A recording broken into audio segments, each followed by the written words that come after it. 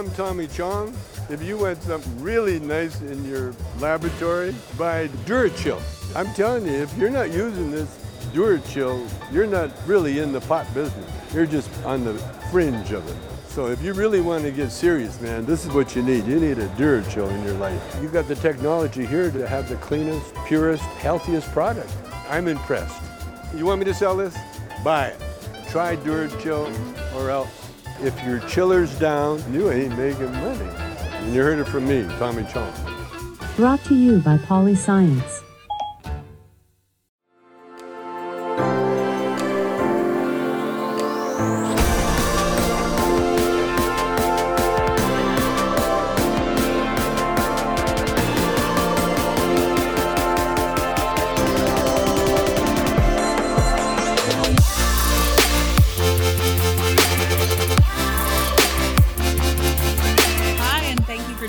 For another episode of Cannabis Tech Talks. I'm Patricia Miller, Executive Editor with Cannabis and Tech Today. We're here at MJBizCon 2023, filming from the PolyScience booth. Special thanks to our title sponsors, PolyScience. I'm here with two gentlemen from prominent nonprofits, and we're going to discuss some symbolism that's super important for the industry. Gentlemen, would you mind introducing yourself to our audience? I'm Dr. Brian Adinoff. I'm president of Doctors for Drug Policy Reform. And I'm David Vaillencourt. I am the co-founder of S3 Collective and the vice chair for ASTM International's Committee D37 on Cannabis. Thank you so much for joining us. So can you tell our listeners a little bit about what you've been working on and the important symbol that you're working on for the industry? Sure. We started out, before we were Doctors for Drug Policy Reform, we were Doctors for Cannabis Regulation. And it was only last month that we changed to broaden our mission from cannabis to all drugs that are prohibited. A couple of years ago, David Nathan, who is the Doctors for Cannabis Regulation founder and first president, designed this cannabis symbol. Almost every state has a universal symbol that is good only in their state, and they're all different, and most of them are difficult to understand and have different symbolism. So David's vision was to have a single symbol that made sense, was not histrionic, did not warn us against something that it didn't need to warn us about, but let everybody who looked at it know that there was cannabis in here and we should be careful about it. We have that, and think of a stop sign that you go anywhere in the world, and if you see a shape of a stop sign and it's red, you know, oh, that's a stop sign, or a yield sign that is triangle and yellow. So with that in mind, David designed a symbol that is more or less like the one hopefully you can see here, that is essentially a yield sign with a cannabis leaf. And then I'll turn it to David Vaillencourt, who is involved with ASTM, and he can tell us about it. But there were many, many refinements that had to happen to this to make it truly a universal symbol. And let me add that since we have had this identified as a ASTM approved symbol, it has been approved in use by Alaska, South Dakota, Montana, and Vermont. Love that. So, and to build on that, it was a really cool story, and I like that you mentioned a stop sign and yield signs. Believe it or not, we take for granted that it's an octagon and red, right? And we take for granted that it's a triangle upside down and yellow. Before the cars were invented and roads were being standardized, things like what should denote a stop sign was not standardized. We were not talking between states, let alone internationally. There were blue signs, there were green signs, there were like square signs. So that same problem has come to cannabis. We're no different. And David Nathan was leading, and I remember seeing an article on CNN about this group thinks they've got the answer. And I was like, who are these folks? What makes them special to think that they know the answer? There's a process where we all come together and everybody can chime in on that process to create what is a consensus standard for that symbol. And as Brian was mentioning, that's the ASTM process. So we recruited him in. Any of your audience members can and should become members. They have 30,000 members. This is everything from railroad tracks 125 years ago so they didn't fall off, so that the steel was of consistent quality, to rubber on your tires, etc. And he brought his idea forward, and it got torn apart in the most constructive way possible. And we all agreed. Multiple countries weighed in. And we did a consumer survey. There was discussion around, should it be the stop sign like in Canada? Well, that's what Canada uses. So they must have figured it out, right? Well, why did Health Canada create the 8-sided stop sign? Where was that paper that was somewhere to understand why? And we compared that, and we had straw polls, and we had feedback. Wow. And ultimately, it came to this symbol. And there is I don't have them off the top of my head, but there's all those details, like yellow denoting caution. There's an ISO standard for what warning labels should look like. It encompasses all of that. It's truly universal. Yeah, I think it's deceptively simple, and I'm so glad you brought up so many of those points, because you look at it and it makes sense. You're like, okay, it seems logical. And I think that's because these are all symbols we're used to seeing. They're targeted and precision made. So that's why it seems so logical to look at. I'm glad you went into the detail of all the thought and effort and collaboration that went into creating that. So something I didn't know, for instance, standardized symbol cannot have lettering in it. We think, point. Well, everyone knows what THC is. Well, not everyone reads. A T is a T. Only a third of the world's population uses the Latin alphabet. Wow. Somebody was just telling me today, in Greek, I think it is, THC, it actually means something complete. It's like CBS or something. It's something completely different than we think of in our language. So that's why you won't ever see in a standardized symbol, you won't have words in it. You deserve a choice in your growing media. With VitaWool, you finally have one.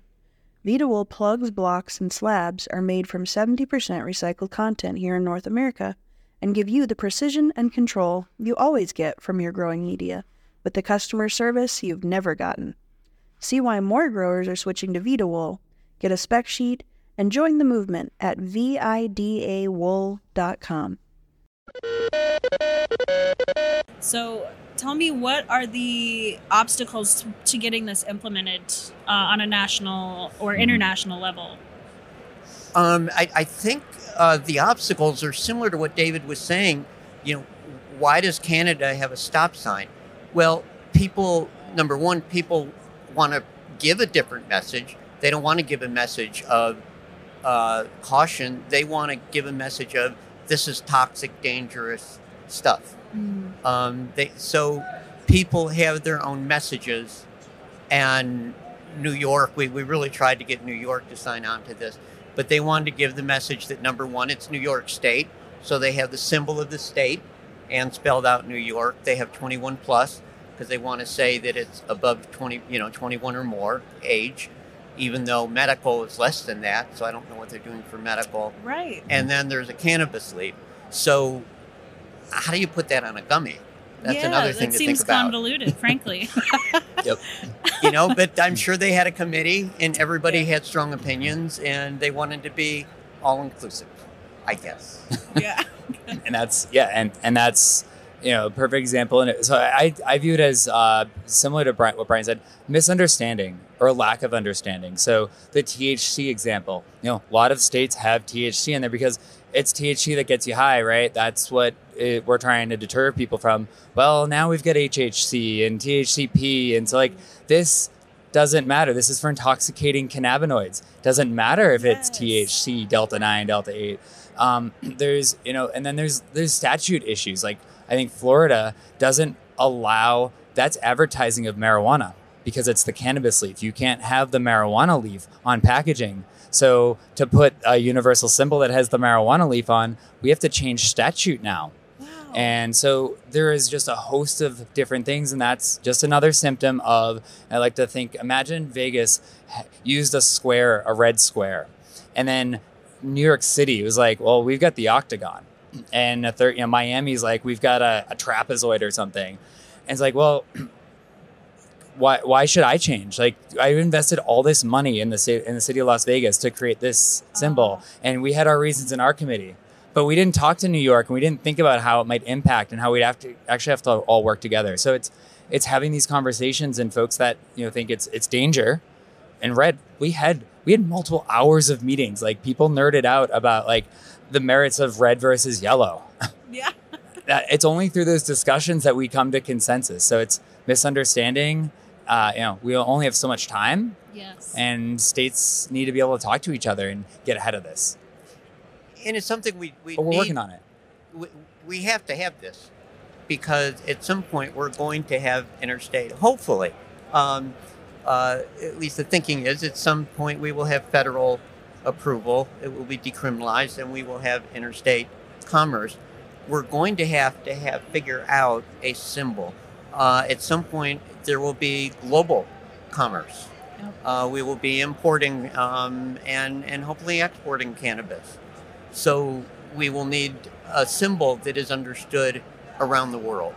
And we've got one. All the hard work has been done. I love that. When I received a press release about the name change to Doctors for Drug Policy Reform, and at that point I reached out to your team to discuss potentially submitting an article, because I thought it was such an underrated concern. I've been to several different markets now, and the lack of consistency across the board is confusing. So I'm thrilled to be able to share that with our audience. It's in our current issue. Check it out and reach out to us and let us know what questions you have about the symbolism, why it's important. Tell us if you think that it should be enacted, shouldn't be enacted, because these are the conversations that I think have to happen to start moving this to a global level of acceptance. And it might seem far off, but I don't think it's as far off as it may seem. So I'm glad you've been doing such good work on the topic.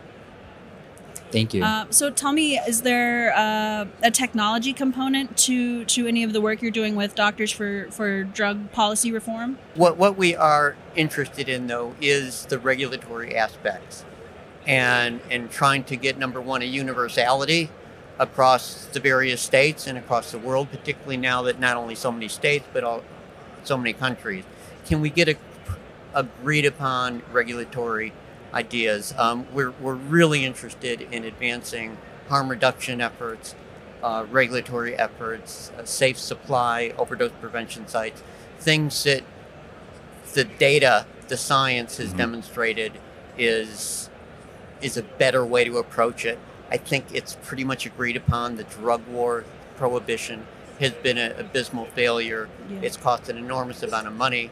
And it's really devastated countries. You look at many countries that are essentially run by cartels. The immigrant problem we have is because of this. So we're looking for new solutions and new efforts to try and advance public health, minimize stigma, and reduce harm. Beautifully said. What does it look like going into 2024 as far as pushing this forward? I think it's very promising. Oregon, in this country, has set a wonderful example. Portugal did it many years ago, 20 years ago now, saw a dramatic decrease in death rates. We've had 100,000 overdoses a year in the United States, and it's only increasing. Is that cannabis overdoses? No. Oh, no. I am going on to, my brain is going on to where drug policy reform is in terms of advancing our mission to psychedelics, to the greater problems, the overdose problem. So God knows. Okay. Thank you for the clarification. No, there's been 100,000 fewer cannabis deaths than 100,000, so like zero. Right. Okay. Yeah. So to clarify. Okay, but no, Thanks. that's important. Yeah. Yeah, it's very important. Yeah, your Great listeners work. are going, what the hell? Who is this guy? No. But that's great work. Incredibly important work. Would you like to add on? Yeah, I think as you look at the symbol and go back to all the nerdy details that we scrape the surface on with multiple years of work, that required data, that required people and working together. And I think one of the best things that Doctors for Drug Policy Reform has done, besides changing their name, is continuing to bring folks together and reduce that stigma and change the narrative from it's not about prohibition, it's not either or, it's both. So how do we know what the problems are, we know what we need to fix, but we have to get into the details of what those solutions and frameworks look like until we can, without that, we're not going to have a real robust reform. And so it's going to take 100 more conversations similar to what we had with universal symbols on the different specific aspects, whether it's mental health, whether it's harm reduction, whether it's warning labels, whether it's how to treatment centers, et cetera. So there's a big data and tech platform play there that can support the physicians and the experts and the subject matter experts to allow us all to create this new framework. Because how do you get buy-in? We have to change the narrative and we have to have data to support it. So I think that's how, maybe any of your listeners can support Doctors for Drug Policy Reform to make the 2024 and future happen, because it's not just about cannabis. It's about all drugs and all substances that have been vilified that are, they're just people. We're all just people taking these products for one reason or another. And we have to change that narrative. We need data to do that. How can we make them safer? I think that's an excellent safer. point. Yeah. So tell me, where can our listeners go to follow new developments in the work you're doing? Our website, and I'll let David talk about his, but our website is D4, the number 4, DPR.org, or you can just Google for Doctors for Drug Policy Reform. And you can see our previous testimonies that we've given over the past several years, primarily in cannabis. You can read about why we made this change. You can look at the kind of people we work with. We have a panel of wonderful experts, internationally renowned in cannabis primarily at this point. And you can read about the IICPS, the International Intoxicating Cannabinoid Product Symbol. Love it. Yeah, the wealth of information on your website is incredible. And I'm proud to have Doctors for Drug Policy Reform have signed on to a pledge that S3 Collective has led in our recent launch. So you can find more about myself and our organization at s3collective.org. And we're a little bit behind on Brian in terms of getting up and running, but we've got a good amount of information. You guys have been around for a bit longer than us, but we're going to be adding a lot more. So come check us out. Awesome. Well, I know I learned a lot. Thank you so much for sharing your insights with me and our audience. I will sign off now, but I'm so grateful that you could come talk with us. Thank you for having us. Likewise. Thank you. It's a pleasure. For Cannabis and Tech today, we're signing off. So until next time, stay elevated.